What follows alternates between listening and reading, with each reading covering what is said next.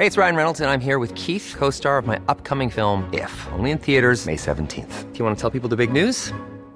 All right, I'll do it. Sign up now and you'll get unlimited for $15 a month and 6 months of Paramount Plus Essential Plan on us. MintMobile.com/switch. Upfront payment of $45 equivalent to $15 per month. Unlimited over 40 gigabytes per month. Face lower speeds. Videos at 480p. Active Mint customers by 531.24 get 6 months of Paramount Plus Essential Plan. Auto renews after 6 months. Offer ends May 31st, 2024. Separate Paramount Plus registration required. Terms and conditions apply if rated PG.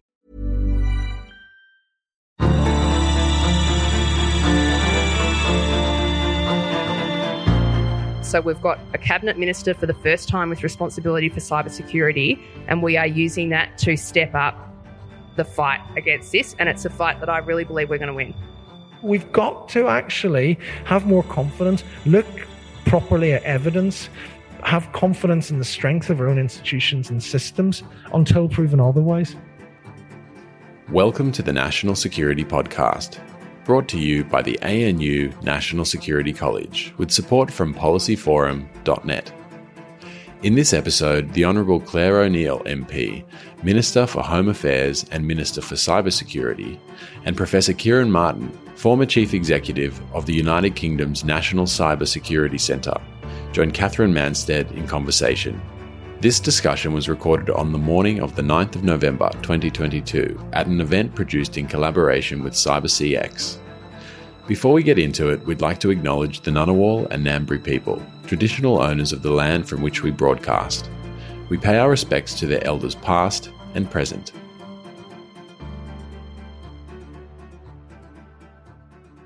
We could scarcely be meeting at a more significant moment this morning in Australia's public discourse. The subject of cybersecurity is, of course, running hot, and in fact that is going to confine the Minister time-wise this morning because she has obviously a very busy schedule. But cybersecurity is currently at the forefront of the media and public debate, and the recent events surrounding Optus and today Medibank private data breaches remind us just how valuable on the one hand data is, but also how vulnerable our personal information is for all of us. Cyber attacks affect the lives of all Australians, and they're increasingly doing so on almost a daily basis. An effective response to this issue will require collaboration from both the public sector and from the private sector, and of course from the community in the broad. All of this makes today's discussion even more important. It's my great honour and pleasure to introduce our two discussants this morning, the Honourable Clare O'Neill, MP, Minister for Home Affairs and Minister for Cybersecurity. Minister, welcome. And Professor Ciaran Martin, the Blavatnik School of Government, University of Oxford. Minister O'Neill was first elected to the Federal Parliament in 2013 and represents the electorate of Hotham in Victoria, southeast Melbourne. The Minister holds a Master's in Public Policy from Harvard University and has held various roles across the private and public sector, including her appointment in 2019 as the Shadow Minister for Innovation, Technology and the Future of Work. And then, of course, early this year, Minister O'Neill was appointed to the Home Affairs and the Cybersecurity portfolios. Ciaran Martin is Professor of Practice in the Management of Public Organisations at Oxford University. Prior to joining Oxford, Ciaran was the founding Chief Executive of the UK's National Cyber Security Centre, a facility that some of you in this room I know are very familiar with. During that time, he led the UK from, astonishingly, the 8th position in the world to the 1st position in the world in the International Telecommunications Union's Global Cybersecurity Index. That's quite an achievement. The UK's National Cybersecurity Centre has been a model that's been studied by many and adopted by some countries, including Canada and our own country. And I had the great privilege while serving in government to visit on several occasions the British National Cybersecurity Centre and draw inspiration from it. I'd like to call now on Minister O'Neill and Professor Martin to lead us in a discussion. They're going to take seats at the front here. The Minister will have to leave in a short while to confront some breaking issues, But Minister, I really appreciate you being here, and Ciaran for travelling from the UK to join us this morning. Thank you. Well, good morning, everyone, and it falls to me, Catherine from CyberCX, to chair this dialogue this morning, and I'm going to cut straight to the chase because our time is limited. Minister, it is in some sense both the best and worst of times in cyber in Australia. Worst for the obvious reasons, best because it gives us a chance to pause and think about how we can do things better. So my first question to you this morning, Minister, is as we think about the data breach deluge that we have experienced, and as you think about it, what can we be doing at a meta level? I'm not going to draw you on what you're going to be hauled through in the media today, but at a meta level, how do we think about responding to these types of incidents better in future? Okay, thank you so much. Before we get on to that, can I just acknowledge some very important people in this room? We've got the Secretary of my department, Mike Pizzullo, Rachel Noble, two people with whom I work incredibly closely on cyber issues and great cyber leaders for our country. And Duncan, your service to our country is truly remarkable and we're so grateful for it, and also personally very grateful for your friendship to me. And thank you to CyberCX for having us. And Ciaran, what a thrill. Of course, we all know Ciaran is a major cyber celebrity. If you're interested in this field of work, he is the man. And I was so looking forward to having a bit of a relaxed discussion with you this morning. But that unfortunately is not going to be possible. So I'm sure all of you in the room are aware that overnight the attackers of Medibank have started to release some data online. So maybe if I can share a little bit of some thoughts on this. I don't have words to express the disgust I feel at crimes of this nature. We went through Optus recently where the things at risk were mainly financial, and you can replace a credit card and you can refund money to people who have it stolen from them. The fact that people's personal health information is being held over their head is just disgusting to me. And it just shows us that these cyber criminals who we are joined in a fight against between the Five Eyes and other friends and partners around the world, they are just disgraceful human beings, and we need to step up and do everything we can to fight back against them. I really want Australians to understand that this is not happening because Medibank did not pay a ransom. That is crucial for people to realise. And I know that with great entitlement, there will be millions of Australians waking up this morning angry and fearful about what will be done with their data. It didn't happen because Medibank didn't pay the ransom. And Ciaran, it'll be really interesting to hear some of your thoughts about this. But what we see so often with these incidents is that companies in desperation pay a ransom, and then the data is used to re-victimise and re-victimise and re-victimise. We cannot live in a world where people can do this sort of thing and benefit financially from it. This enables and empowers the very disgraceful human beings who are at the heart of this, and we cannot allow that to happen. Now, you asked about cyber incident response. The Australian government has been preparing for this eventuality for some weeks. So as soon as it became clear that the Medibank attack involved the theft of data, I activated something called the National Coordination Mechanism. So this is the first time in Australia that the National Coordination Mechanism has been activated in the event of a cyber attack. The former government created this as a crisis response mechanism during COVID, and it was set up to deal with the most difficult, intractable, urgent problems that were being experienced at that time. It is an unbelievably effective way for us to elevate the urgency of a problem across all levels of government and community and business, and to bring together people who need to work together to solve a problem who may not used to be working together. And one of the things that's very unique about cyber incidents is that they each have their own specific character and impacts. So I know that for a lot of consumers, they probably see a lot of similarities between Optus and Medibank, and there are some similarities in what's going on there. But fundamentally, they're about very different types of information, and the response from government has to be very different. So the National Coordination Mechanism has included state and federal governments. It's included extensive interaction with the health system, with Services Australia, and with different parts of business as well. So one of the interesting engagements with the NCM has been with social media companies. So what's really important from my perspective, and I say this as the Minister and as an Australian, for media companies in this country, there may be very important health information about people being released into the public realm over the coming weeks. Please do not republish it.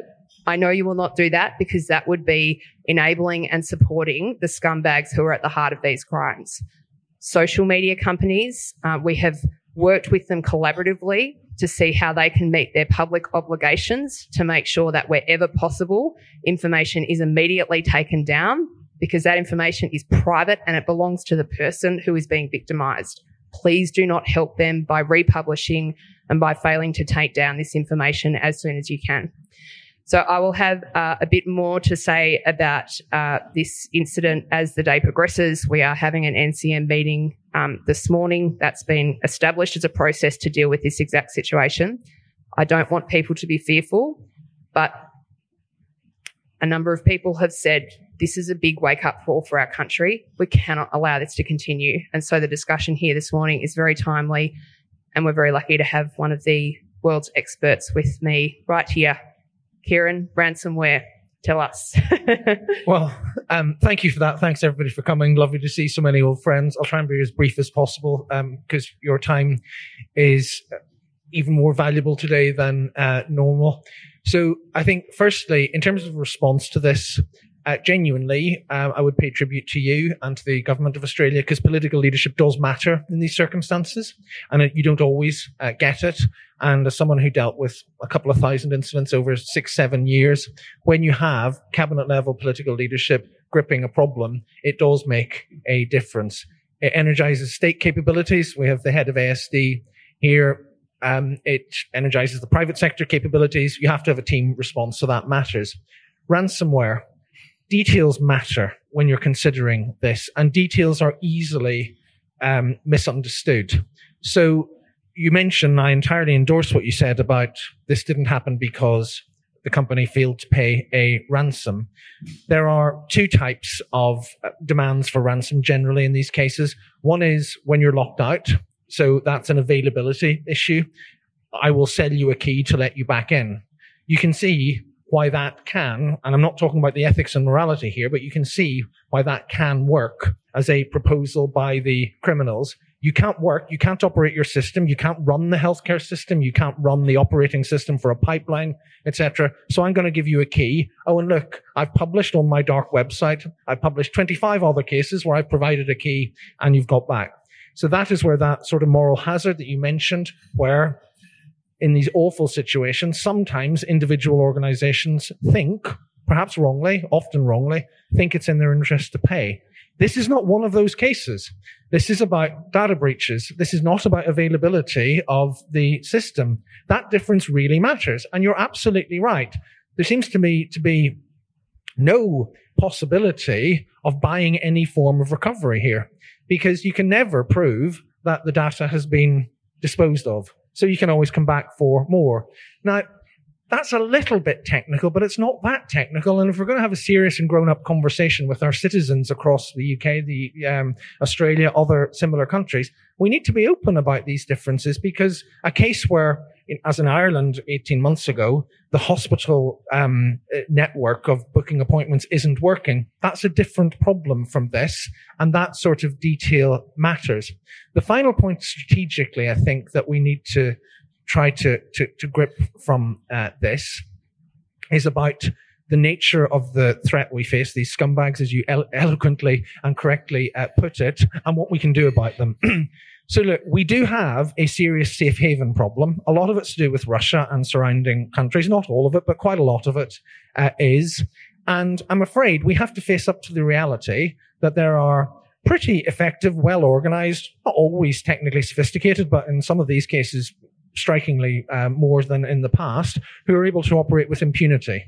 And we can moan about that, or we can work out, well, what are the consequences of that? There are things we can do operationally across the Five Eyes to try and contain it tactically. There's diplomatic pressure that President Biden has led against Russia for well over a year now. But we have to accept, as companies, as governments, as society, that this threat is here, and it's harder to do something about it than it is to do for other threat actors because it's based in unfriendly countries with whom we don't have law enforcement arrangements. So we have to treat data as the valuable commodity it is and protect it properly and harden our defences. That is a big lesson from this. Thank you. That was a whirlwind tour. Minister, at this point, I'm advised that I need to give you a chance to leave to deal with the issues of the day. So unless you have any burning responses to what Ciaran... Okay, well, I've got one more question for you. So we know you're rewriting Australia's cyber strategy at the moment. There must be a whole range of priority issues animating you there. Perhaps you could share for this group and the audience on YouTube, what some of your priorities are as you review that strategy. Yeah, fantastic. So that's a really great question for me to answer before I leave, because I want to talk about opportunity. There is some pretty bad things going on in this country in cybersecurity at the moment, and I think that's obvious for all to see, as well as these probably the two biggest cyber attacks in Australian history happening within 3 weeks of one another. We also have, the National Australia Bank telling us that they're getting 50 million cyber attacks a month. The Australian Taxation Office getting 3 million cyber attacks a month. So I think we know we've got to step up here. And if there is anything at all that's positive that's come from these incidents, it's that there is universal interest at the moment in seeing what Australians can do to change the situation. And when, a lot of the cybersecurity discussion and during the time that you're at GCHQ, Ciaran, the challenge was getting boards to engage and getting them interested and active in this stuff. We don't have that problem in Australia at the moment. And I see enormous engagement from everyone who's got power to change this, to roll up their sleeves and get involved. And the cyber strategy is about bringing all that goodwill and all that opportunity together and making sure that we do shift the situation. And I can tell you really honestly, I actually truly believe that Australia can be the most cyber safe country in the world. And I'll tell you why. We have a brilliant cybersecurity industry. We're here this morning hosted by CyberCX. We need to support that industry to grow, but what's there at the moment is world leading. We've got really incredible skills in this country. We need more of them, and part of my role in with responsibility for the immigration system is to help us do that. We have amazing government infrastructure sitting there working so hard, doing amazing things on cybersecurity. So I mentioned the Australian Signals Directorate. We're so lucky to have the Australian Signals Directorate. The smartest cybersecurity people in our country work for the Australian government, and most countries in the world can't say that. And, when I travel the world, people are so envious of the ASD, and they're envious of some of the great legislative things that Secretary Pizzullo was leading in the last parliament. So we've actually got the bones of something that's really special here. And there's one more thing that we have that I don't see in a lot of other countries in the world at the moment, and that is we have a parliament that actually works. Now, I know everyone's very down on Australian democracy, and I see that, but I went to the Five Eyes Home Affairs Ministers gathering in Washington earlier this year. The legislation that we have to deal with cyber incidents is the envy of the world. There's a lot we need to do to improve that law, and I would like to see that as part of the cyber strategy. But I know that we can create a legislative environment here that creates the best environment for our cyber industry, and that really helps protect Australians in meaningful ways. And if I can say one more thing, something that I've really observed just in the time that I've been in this job, just over 5 months, the collaboration between the Australian Signals Directorate and the Australian Federal Police is so powerful. And between the two of these organisations, they have networks with police and equivalent signals directorates all over the world. So I think the big message here is we're not going to stand back and think there's nothing we can do about this problem.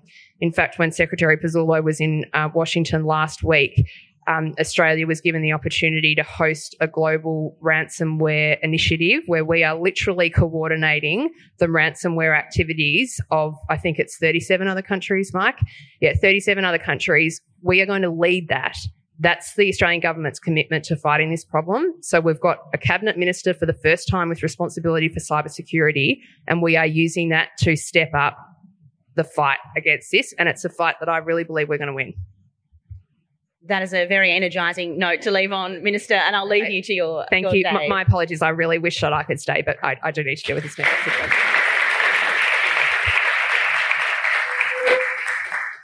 We'll be right back. Hey, it's Ryan Reynolds, and I'm here with Keith, co-star of my upcoming film, If, only in theaters May 17th. Do you want to tell people the big news? All right, I'll do it. Sign up now and you'll get unlimited for $15 a month and 6 months of Paramount Plus Essential Plan on us. MintMobile.com/switch. Upfront payment of $45 equivalent to $15 per month. Unlimited over 40 gigabytes per month. Face lower speeds. Videos at 480p. Active Mint customers by 531.24 get 6 months of Paramount Plus Essential Plan. Auto renews after 6 months. Offer ends May 31st, 2024. Separate Paramount Plus registration required. Terms and conditions apply if rated PG. Around the world, democracies are in crisis. Leaders have become followers. Populists offer glib solutions to complex problems, and people search for answers. Block out the noise. Each week on Democracy Sausage, we go deeper to bring you insights from leading scholars, journalists and commentators to help you make sense of the world. I'm Mark Kenny from the Australian National University. Join me at the Democracy Sausage Hot Plate every Monday and Thursday. We've been very frenetic this morning, and we'll relax a little bit now as we delve into the next phase of this morning, which is a conversation with our very own cyber celebrity, Professor Martin. And the way we'll run this is we've got about half an hour for a conversation between me and Ciaran, and then we'll also have a chance for engagement and questions from the audience as well. So if there's a burning cyber question in your mind, we will have a chance to come to that.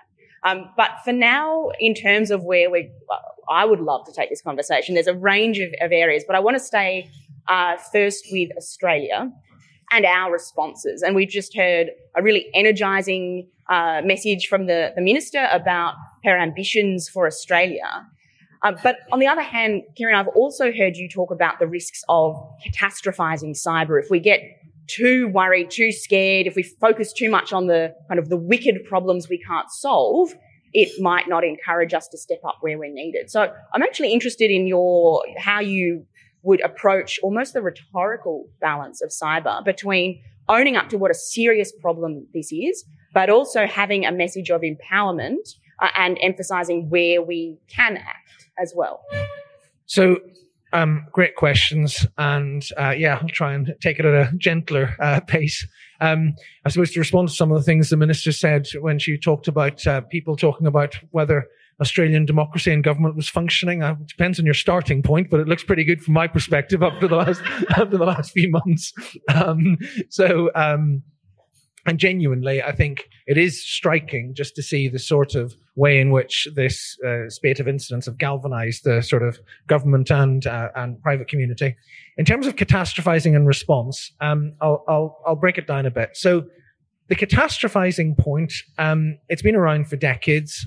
You know, we've had the necessary at the time, but probably in the long run, strategically unhelpful rhetoric of cyber Pearl Harbors and cyber 9/11 and so forth. And we had it all back, particularly, I don't know what it was like here, but because I wasn't physically present in Australia in February, but particularly at the time of the Russian invasion of Ukraine. You know, I'm thinking back to a big article in one of the UK's most important Sunday newspapers, double-page spread across the main section saying paralysis, this is how Russian hackers will cripple the United Kingdom. And it was all about trains not working, ATMs not working, lights going out all at the same time, and the total paralysis of a society. And clearly, that's the sort of thing that's been warned about for 40 years, since the War Games movie, if you remember that, or anybody of my generation and older, where they accidentally start a nuclear war by hacking into a computing shop and so forth. And it didn't happen in the last 40 years, and it hasn't happened and wasn't likely to happen in the context of Russia-Ukraine. What is likely to happen is the sort of thing we're talking about now, the sort of disruptions we saw to healthcare, which has been a huge problem in Europe and North America for years. The wholesale loss of data, the wholesale interruption of essential services, the harassment, the intimidation, the misinformation and so forth. Cyber is a much more pernicious, chronic set of harms than a sort of catastrophic one. Now, it can be awful for individual organizations. And so what's happening in Australia is a really good example of that. It's awful for the organizations concerned and for their customers. It doesn't physically hurt anybody, let alone sort of kill them, but it damages people's confidence in the data economy.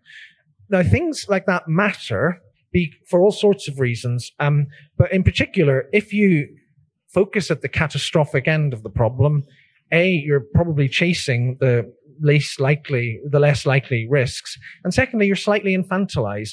There are big strategic threats to things like power grids and so forth. There are targeted major nation state attacks where a country will a hostile state will put a lot of time and effort into one operation.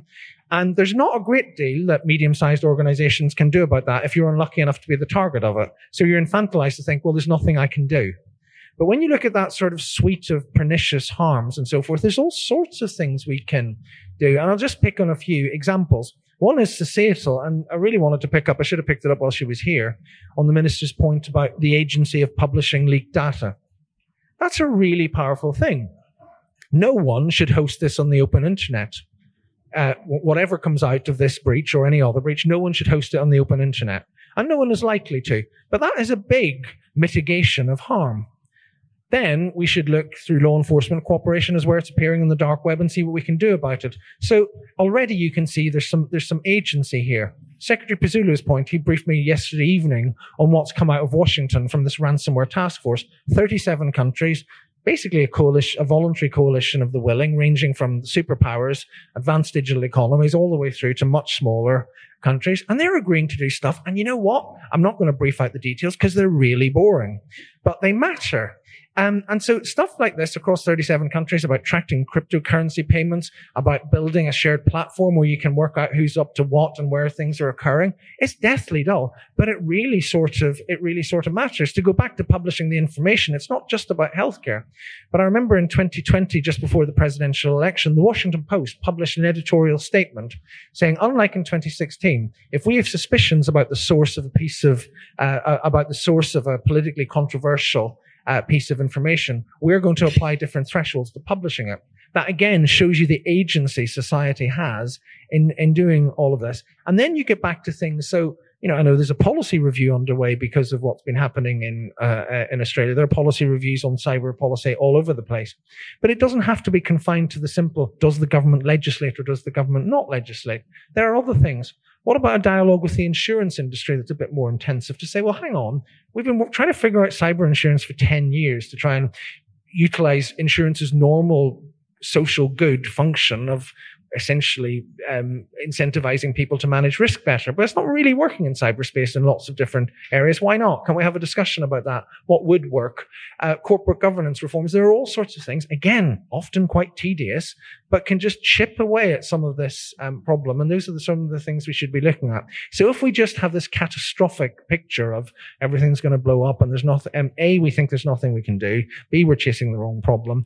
And we're ignoring the whole bunch of things that we can do at a technical, organizational, societal level to reduce, not eliminate, but reduce the risks and the severity of the incidents that happen. So boring can be good. Boring's excellent in cybersecurity. Yeah. And I'm going to stay on that theme for a moment. So you've highlighted a couple of areas short of the big legal stick where we could potentially, low-hanging fruit for moving the needle on cyber. So insurance, corporate governance. If you were redrafting Australia's cyber strategy, what are some other areas where you think there's a potential for really moving that needle, whether it's in law enforcement, whether it's in corporate governance areas? What would be your kind of top three measures to change what we're doing for the better? Well, Australia has already put in place some pretty tough critical infrastructure regulation, and I think that's really important, and it's pretty sensibly framed in terms of managing risks to the sort of outcomes. Again, it's not how it's implemented matters, so discourage a sort of compliance-based approach and actually try and regulate the sort of outcomes. Financial services have been quite good at this. You sort of try and, not least because for decades, banks have been trying to eliminate the threats of, or reduce the threats from rogue traders. So you can't stop somebody moving around some money in a bank, but you can stop them moving enough around that topples the bank. And that's a sort of, it's a good approach to cybersecurity. So I think there's a way of implementing that type of critical regulation onto the areas that most matter. So that's one point. I think a second thing is about getting the sort of cybersecurity marketing capabilities sort of functioning better. So one of the things that I think is going to be a real challenge for Australia now, given the moment we're in, everybody's paying attention to it. Raising awareness is not a problem in Australia at the minute of cybersecurity. So here's a question for the community. If you have a well-intentioned but largely technically inexpert board of directors of a company, but they say, look, we've got to get serious about this. We're going to act in good faith. We're going to put aside money. We're going to put aside time and give a proper support. What do they do? Where do they go? What capabilities? How do you help them understand what they need? And then how do you help them understand in a very fast changing sort of marketplace what's good and what's not? And there are things there. I mean, as technology changes, governments, partly through regulation, partly through voluntary cooperation with industry, are making improvements. So IoT is the classic. So traditionally, if you wanted to go more secure in the online world, it was really hard because the economic model was, I want a web-based service for free, and essentially I'm going to give away my personal data or my corporate data in order to get free access to that service. IoT changes that. You buy something often that you can hold or see or touch. So you can inspect the hardware, you can put trading standards in on it, and you can regulate the service as well. And consumers, if properly informed, can choose to pay more for security, and they can adjust their risk accordingly. Think of things, and so there were some really serious IoT-based attacks 5-6 years ago where people hacked hundreds of thousands of CCTV cameras. They were able to do that because the default password was password. And if you spotted that, you couldn't change it because of the way they were built. So even if you were doing the right thing, you just couldn't change it because you'd bought cheap stuff. Those in the UK, EU, Singapore, I don't know about Australia, it's now illegal to do that. And there are other ways of sort of viewing how you do what sort of capabilities you buy. So that's a sort of second thing. Think of the well-intentioned board and think, do they have the right information? Is the market working properly? And if not, how do you get it working properly so that they can know what to buy? The third thing, at the risk of slightly repeating myself, I do think we have to think about the governance of data. This has been a reminder. And I'm not just saying, coming from a country which, although no longer in the European Union, is still governed by the General Data Protection Regulation. So if you like, the world's flagship data regulation. I think it's interesting. I'm not going to be polemical or ideological about GDPR. I think it's just interesting to look at the lessons of something like GDPR. So in a good way, it completely removed the previous practice of cover it up and hope for the best. It just changed the legal balance around that. And that was very, very common where I grew up, cover it up and hope for the best. And now you just said, that's not worth the risk. So it forced people to take data governance very, very seriously. On the other hand, because it wasn't sort of holistic, it meant that, and if you look at, for example, again, the Irish healthcare system, until personal data so the whole healthcare system for the entire state was wrecked, right? And because initially it didn't violate any data protection laws, there were no regulatory penalties or incentives for it. As soon as personal data was in place, a whole ton of so you can see the mismatch here between we did data regulation, so everyone stampeded towards govern data. The whole set of other risks that you didn't do. So you need to sort of think through it holistically. So we need to think through data governance, data regulation, but in the context of other risks as well. And it would be remiss of me if I didn't point out, I think the ANU, Professor Nick Biddle this week has put out a piece of research that says 90% of Australians are in favour of data protection regulation. So we know it's a topic that's in the mind of politicians, but also in public's mind. If I can take you to this well-meaning corporate board of Australia that you're painting, maybe it's a very policy, Canberra-heavy audience in the room with us, but there will be members of corporate Australia and broader society watching this recording. And we talk a lot in Canberra circles about the impulse to reach for that regulatory or legislative measure, but that's not the conversations in boardrooms often. If I was sitting in one of those boardrooms thinking, we're talking a lot about law enforcement action against ransomware. We've got a ransomware task force. Government's doing more to get serious about addressing cybercrime. We've got the smartest people in Australia in ASD.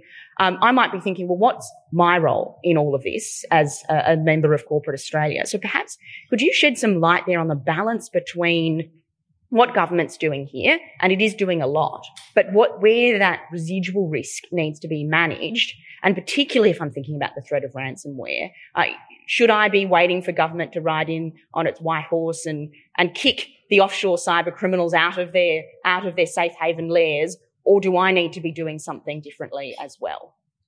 So it's a really interesting question, and companies have to take ownership of their own risks. And we do have this issue in the digital age. I mean, it's always been there, but it's profound and acute in the digital age of what I would call the privatization of national security risk. So I'll give you a very simple example from the UK this year. A supplier that I'd never heard of, and most people had never heard of, it supplied some IT services to the National Health Service. It got done over in a ransomware attack. And whilst the impact wasn't catastrophic, the 111 service, which is what you ring if you're not critically ill, but you want some advice, and millions of people use it, plus some mental health scheduling services, just didn't work. So, the government did step in a bit, and people were saying, why is the government helping this private company? It's because, there are things which could constitute national security risk, including the provision of healthcare, that are predicated on private provision. Colonial Pipeline in the US is the classic example of this, a dangerous shortage of domestic gas for cars in the east coast of the United States, but all the decisions were taken by the private, by the private company. So there are times when the government's incentivized to help, and actually working out something that was so complicated to the point that we in the UK just abandoned trying to develop a detailed policy for it was, the precise criterion when the government should step in. There was a sort of sense in very serious cases of a shared risk. It was too complicated and too time consuming to sort of precisely work out how to allocate the risk, but you could never take away a huge element of the risk from the public corporation. In fact, I remember, and I'm allowed to talk about this publicly by the company, I had a really interesting partnership with Unilever in the UK during my time in office. Because although I suppose you could argue in the pandemic and lockdown they became more critically important, they sort of were proudly sort of saying, well, look, we're a big company, so we take cyber risk seriously, but I'm not sure you should worry about us. We make canned soup and, hygiene products. Other alternatives are available. You can cope without us. So they were a really interesting example of trying to, and this is why we worked with them, of trying to work out how to manage corporate risk in a situation where the government might not actually care or be incentivized to care. And there, I think then it's worth thinking about, well, if the government makes laws, we will have to comply with them. But then I start thinking about, what sort of discussion should you be having? What sort of policy should you be having at organizational level? And I know this is not a largely private sector audience, but it applies to the leadership of universities. It applies to the leadership and management of government organizations as well. There were two things that we tried very hard in the UK with some success, but as ever limited. Two sort of conversations we would try to change. One is about the identification of risk. You cannot protect everything all of the time. So you do have to work out what matters. Is it a piece of intellectual property? Is it a data set? Is it a connection to the controls of an operating system? Is it a combination of all of that? So what are the crown jewels and what deserves special protection? If you take the Optus example, it's the distinction between the fact that there are maybe 10,000 passports and driving licenses, which are much more valuable than the millions of other pieces of data. So, have a sort of forensic discussion about what sort of risks you're carrying. And then, and I feel really strongly about this, I don't often talk about culture, but I think culture is important here.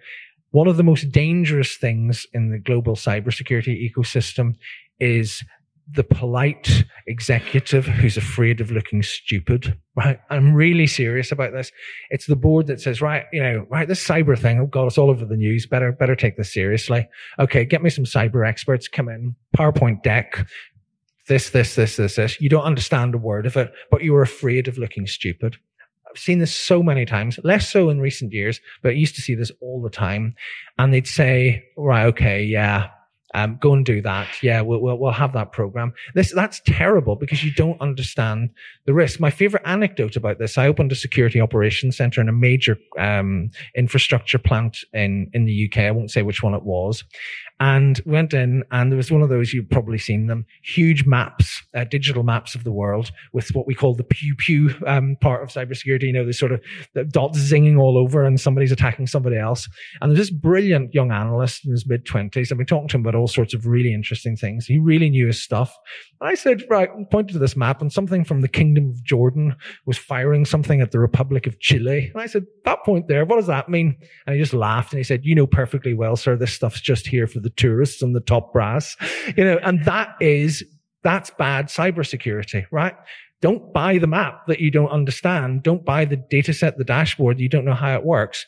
Have the and actually for the information security professionals, don't trade on other people's ignorance. And, if you think you've presented the risks to the board and they don't understand it, so you've got away with it and it was quite an easy meeting, that you'll repent at leisure from that point of view. You need them to understand what risks they've accepted, what budget they've given you to do what, and what capabilities and risk reduction they think they've bought from that. And if you don't understand it, just extend the meeting, or reschedule a different one. And I think those things are really important. Boring good, pew maps bad. Pew maps bad. Meetings in plain English where you come away with an understanding of risk and what you've done to mitigate it, good. At the risk of getting a little bit philosophical, we're talking about risk, and you're saying, I'm a corporate board, I'm going to think about what my crown jewels are. But it occurs to me that sometimes what a corporation thinks its risk is, and its most high value assets, preserving shareholder value, keeping the lights on, etc., doesn't always perfectly map over onto what the national interest is. And I'm thinking, for example, a cyber risk like the likelihood and impact of nation states hoovering up data sets and then using that big data in a way that's adverse to Australia's national interest. Now, if I'm just seeing a thin slice of that sitting inside corporate Australia, I might not value that risk or see its impact in the same way as, say, the national security community in Canberra would. Do you have some thoughts on how and to what extent corporations should take into account the national interest? And assuming that they won't or they can't, how do we, as members of the national security community, help them understand the nuance there, or whether that's through regulation or education? So I think I have precisely 2 points, and they're based on real examples, and just sort of remember them. One's about BT, British Telecom, and the other's about the University of Oxford. So the one on BT essentially is about regulation, because there are parts of this conversation, and you're right, Catherine, to root it essentially in philosophical terms. There are points in this conversation where it then is ultimately sensible to reach for regulation. So again, a conversation that we're allowed to talk about in public. As the National Cybersecurity Centre, as you might expect, had a pretty close and multifaceted relationship with British Telecom, with BT on a number of levels. And we did this precise exercise with them in a really collaborative spirit. We said, here are the 10 things that the government most cares about in BT. Can BT do the things that they most care about from a purely commercial shareholder value point of view? And we'll see which ones match. And so some of them did. But actually, at that particular point in BT's commercial history, and it's not a joke, it wouldn't be the same now, but at that particular point, the most important thing for BT was the maintenance of BT Sport's ability to broadcast, because they bet the farm on the expansion of their sports coverage, right, online. Now, obviously, from the point of view of the government and national security, I couldn't give a monkeys about BT Sport, right? But that's what they were geared up to do. So you ended up then having a conversation where, and we had I ended up in 2018 chairing a meeting of the chief execs of all of the major British telcos, where we had the BT type conversation. And they said, look, the time for asking us nicely to do things that you think are important for national security, it's run out of road. You've got to bake it into the regulatory system, because if I do it and my competitor doesn't, it doesn't make any sense. And there ended up a telecom security bill that's currently in its final stages of clearing Parliament. So there are times, and that was, I think, a reasonably good way of having that conversation, where they said, look, if you want to do this, and we support it, but you have to make it a level playing field, and that means regulatory reform. So that was the example. The Oxford thing is a bit different. And it's a university, but it's not, but I could think of other private company examples, but this one is so stark. And it's about the change in risk profile. So BT was always going to be, as the principal telecommunications company in the country, it's always going to be strategically important. But in 2020, and that was the year where I made the transition, first half of the year in government, second half of the year at University of Oxford, and also, the pandemic. And that year, a little known part of the University of Oxford, slightly rundown building, not particularly up to date IT, but small number of absolutely brilliant people, known as the Jenner Institute, became globally strategically important all of a sudden, right? So nobody was terribly interested. Maybe a few IP property, intellectual property hackers were interested in some of their previous stuff, but all of a sudden these people were strategically crucial to the development of what became the Oxford AstraZeneca vaccine. So then, you can't have a regulatory framework that predicts that. I mean, maybe you could, you sort of designate things, but that's where, the openness of the relationship, one of the, NCSC, ACSC sort of founding principles is you have to have something which is essentially a deal where you rely, and this is generally true in the UK, and certainly from what I know of Australia, it's true in Australia, you rely on essentially the sort of good citizenship, patriotism and common decency of most business leaders who will, and as long as you present a sort of friendly and competent face to them from the government, they will say, look, I'm not sure what to do about this. And we can then take a view, and you have to have that. And this was one of the weaknesses of the old system when it was behind the wire and you couldn't contact anybody. You have to have things that are adaptable to that. And then maybe over time, if, go back to the BT case, maybe you do have to change the law in the long term, but you have to have that discussion and the deal is the government needs to be friendly, competent, and treat it confidentially and sensitively. And the private sector, the deal on that side is don't sue the government if you think other people are getting help. I mean, it's really, really damaging. When I think of, one of the things that I think allowed us to make some progress that wasn't available to the United States was if you take sort of the general sharing of information, I don't mean all that sort of systemic, put everything into a common pot, but just the sort of dialogue with government. The Americans tied themselves up in knots for completely understandable reasons for years, trying to get legislation through Congress to provide indemnity for people who shared information with the government or with other members of their sector from legal jeopardy. And in the UK, it just wasn't a problem.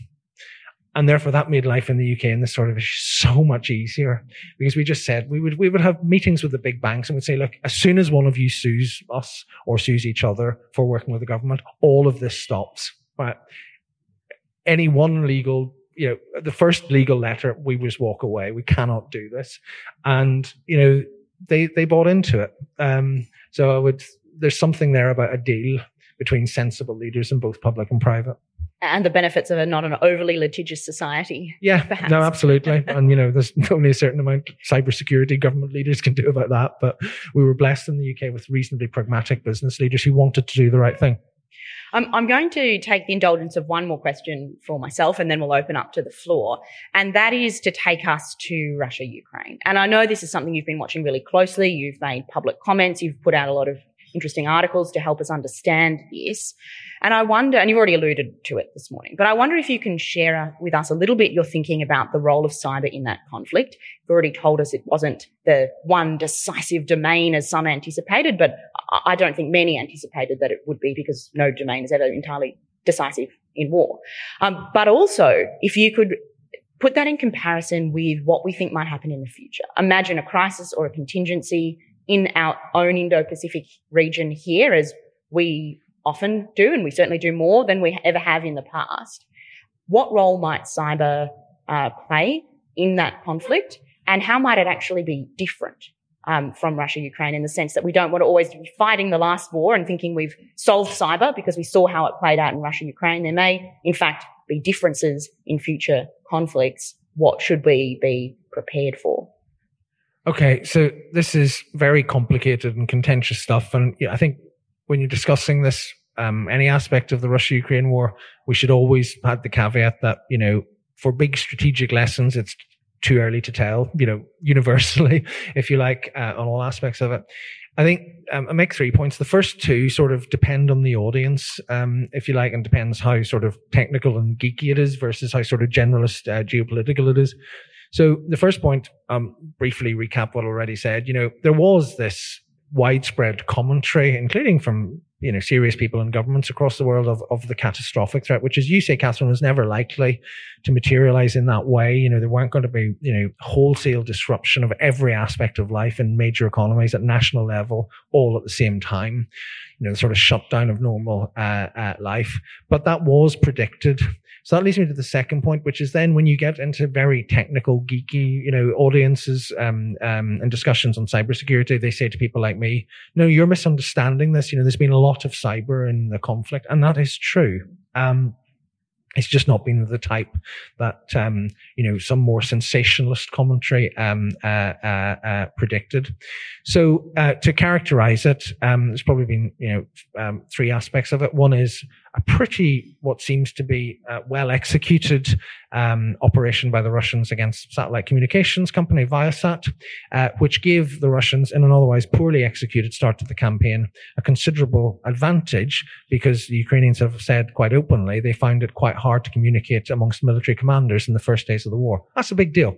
If you can time a sophisticated operation against Viasat, which is why Elon Musk came in with Starlink later, because Viasat wasn't working, and you can degrade Ukrainian military communications, you can see the utility of cyber in war if you have a well-executed campaign and you time it properly. There were then sort of things about intimidating Ukrainians, harassing government websites and so forth. They've been doing that for years. I'm not entirely sure what the strategic impact of that was. And then there's just been this sort of massive information contest between, and where Ukraine is giving as good as it's got, and as a sort of army of volunteers and so forth that are doing things that are mostly sort of propaganda value rather than strategic value. So all of those things are very, very interesting. So in terms of lessons for the future, I think there are things to sort of watch out for and things to be realistic about. The things to be realistic about are, I think cyber will always be a sort of supportive capability in war rather than a primary capability. And, what's been interesting is that, after the war, from Putin's point of view, thankfully went very badly at the start. There were a few attempts to do, quite sophisticated attacks, but they all failed. A, because the Ukrainian defenses were far better and had been improved beyond all recognition since 2014. But B, because you can't put these things together quickly. If the Russians attacked the Ukrainian energy grid twice in 2015 and 2016, those operations took 18 and 31 months respectively from conception to execution. You can't do them in 2 weeks as they tried to do, and they were rubbish, right? So, there's a thing there where, and this applies when we're thinking about our own offensive capabilities. Cyber is not a red button that you can suddenly just say, right, we're going to point it at that, et cetera, et cetera. So it's interesting, when Putin was cornered at the beginning of last month and started to lash out, he lashed out with actual missiles, not cyber attacks. So there's we're not going to have a magic red button that will neutralize adversarial capabilities. In the words of General Sir Patrick Sanders, the head of the British Army, you can't cyber your way up a river. So we need to be realistic about that. But we have seen through the Viasat hack that actually it can be a very, very powerful tool when specifically, surgically sort of planned and executed in a military campaign. The final point, and I'm sort of slightly careful about this in public forums, the final point is, there are things that the Russians could have done that were better reflective of some good capabilities. So if they had planned more Viasats in advance, it could have been a lot worse. And secondly, for whatever reason, and, even notwithstanding what's happening in Australia now, just the general chaos that you can cause in cyber, not through devastating attacks, but, of the Viasat type, but just by, ransomware everywhere and all of that stuff, that hasn't happened to the extent that it might have. So the things to watch for the next, for any future conflict are, beware having more than one Viasat type quality attack, because that's really quite difficult to counter, because it's, it's pretty technically accomplished stuff. And secondly, there is, whilst it wouldn't be total paralysis of national life, there is potential in a future conflict for just, a rogue leader to say to a bunch of unsophisticated hackers, just go and do what you can to that country and cause as much disruption as possible. It won't kill anybody, but it'll make things very unpleasant and uncomfortable. And those are the sorts of things we need to watch out for. And I assume there's a psychological element there. I think often we focus on the material aspects and forget about the psychological morale factors and qualities of war, which, to your second point there around DDoS of websites and disruption, surely that has to be part of the strategic calculus there. It's demoralizing, if nothing else. Yeah, so, I mean, there is something in these conflicts, and the Russians have, been reasonably effective at exploiting this, about trying to undermine confidence in people's confidences in the competence of their own society and their own authorities. And there is something we've got to watch out for in that quite significantly. Also, that's the thing we've got to watch out for in peacetime. It's happening all the time. But it does come back to this agency point. There are things we can do about that in terms of defenses, and there are things about that in terms of the public discourse we have. So actually, I got, and I'm allowed to say this now because I'm not in government, I got slightly annoyed in the debate about Russian interference in the UK. There were legitimate criticisms as articulated by a parliamentary committee about, whether or not the state services took this seriously enough, early enough. And, I accept some of the criticisms there. What I think was dangerous about that whole narrative was there was an almost equating of intent with impact, and they're not the same thing. So, some of the stuff, that the Russians have done in, say, destabilizing democracies in the United States 2016, has been, sadly, from their point of view, enormously effective. I mean, I'm not talking about whether it changed the outcome of the election, but the fact that 6 years on, people in the United States are still arguing about the impact of Russian interference in 2016 made for, sadly, a very successful Russian operation. In the UK, and Sir Alex Younger, the former head of MI6, Duncan will know well, has been really clear about this. Some of the stuff they did was absolute rubbish.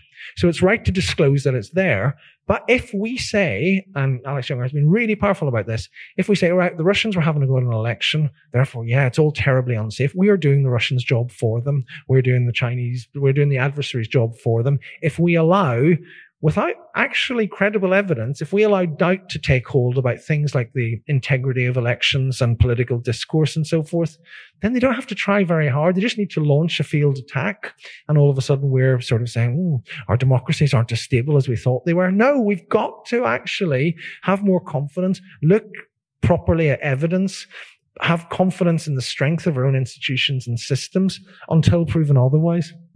And that's a fantastic full circle point to come back to. We started talking about rhetoric and the penalty of catastrophizing, and now we're talking again about rhetoric and the need to ensure trust is maintained and we don't do the adversary's work for them. And at this juncture, we have time for a couple of questions from the room.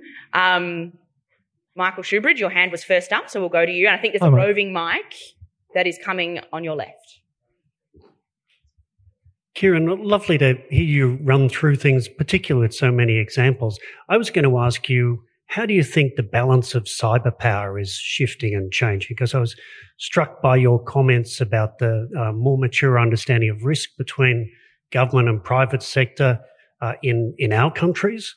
And I just wondered how that fits with the logic of, the all-powerful connected autocracies, particularly Beijing with its close but fracturing relationship with its tech community. So how do you see the balance of cyber power and how's it changing? So thanks, and nice to see you, Michael. It's a great question, and actually partly because of what's happening and because of what's been happening in 2022, not just these breaches. We've talked a lot about stuff that originates in Russia, and we've talked relatively little this morning about China. And I think the China thing is really interesting and probably in the long term, despite all the horrors of 2022, much more consequential. There's every British senior security official that I know claims ownership of the phrase that when it comes to technological security, Russia is bad weather and China is climate change. And because it's a really neat way of putting it. And, Russia is hacking America's internet, doesn't have its own. China has its own. And you're right about the fracturing relationship with the tech companies because, I think it used to be more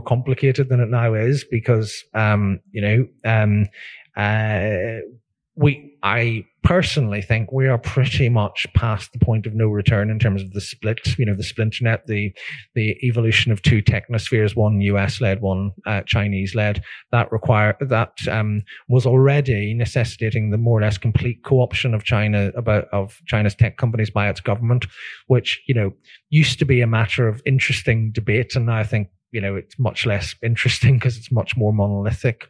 The Biden CHIPS Act, it's only a month old, and so it's not really operational yet. But if it works out as planned, it massively accelerates this process.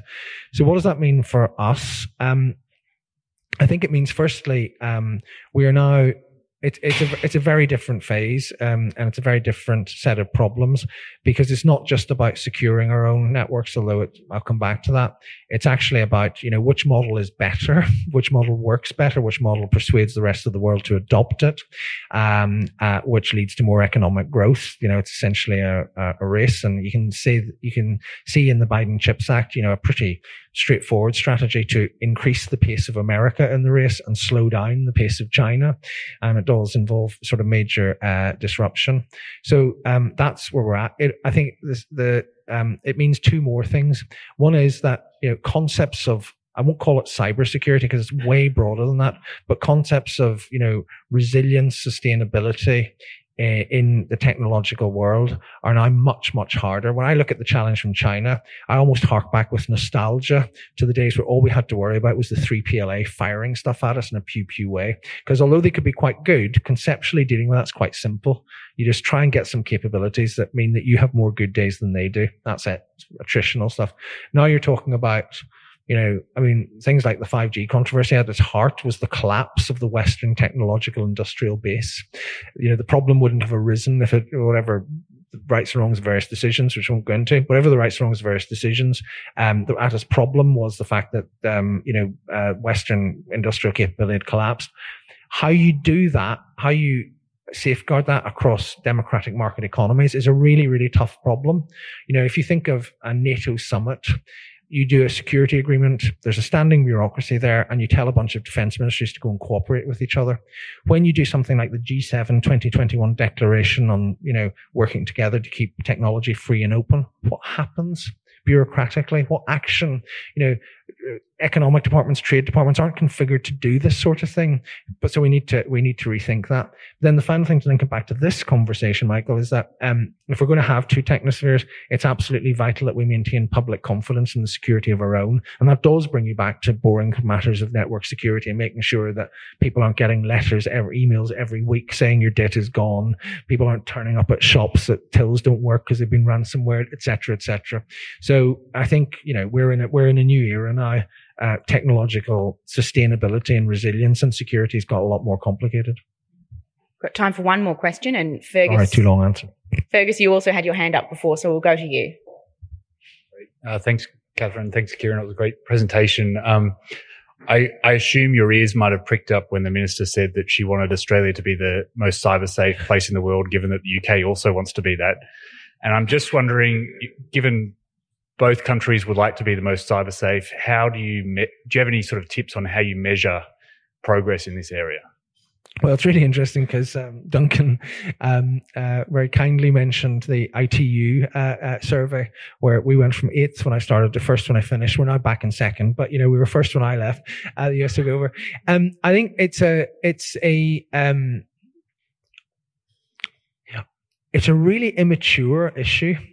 And, given that I'm in a university and work in a university, I think we can say more research is needed, because actually one bit of research, one bit of PowerPoint you could do in half an hour, and I know the main measures, is you can get spectacularly different results on this if you're measuring different countries. So the ITU is essentially about preparedness. And one of the weaknesses of the ITU thing is you get a point for having a strategy. It doesn't matter if it's any good, you get a point for just having one, because you go back 10 years, lots of countries didn't have one. You get a point for having an institution such as the ACSC, because lots of countries didn't have them.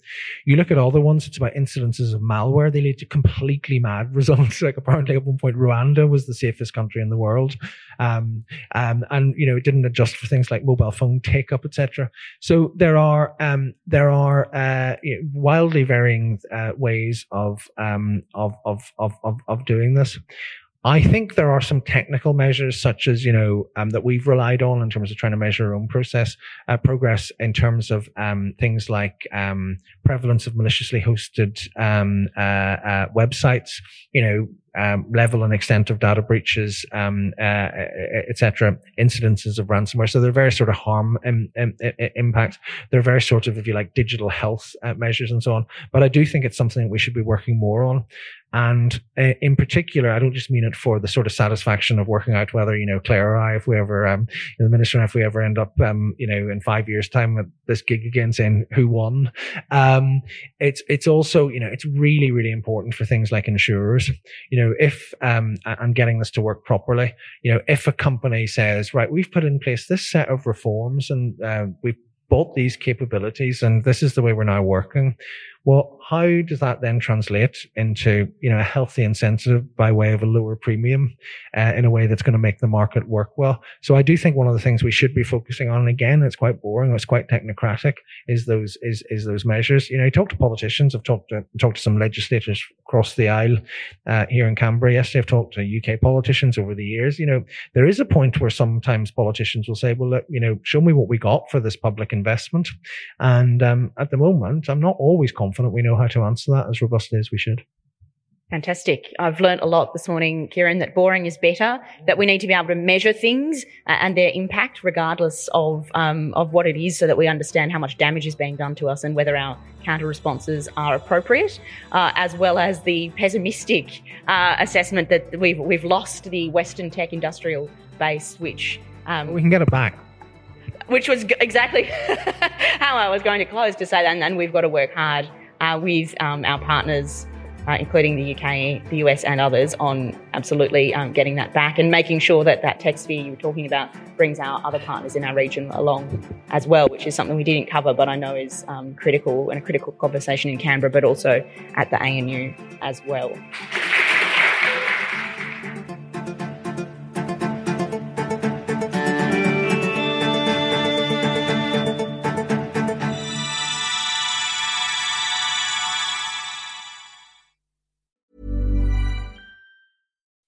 When you make decisions for your company, you look for the no-brainers. If you have a lot of mailing to do, Stamps.com is the ultimate no-brainer. Use the Stamps.com mobile app to mail everything you need to keep your business running with up to 89% off USPS and UPS. Make the same no-brainer decision as over 1 million other businesses with Stamps.com. Use code PROGRAM for a special offer. That's Stamps.com, code PROGRAM.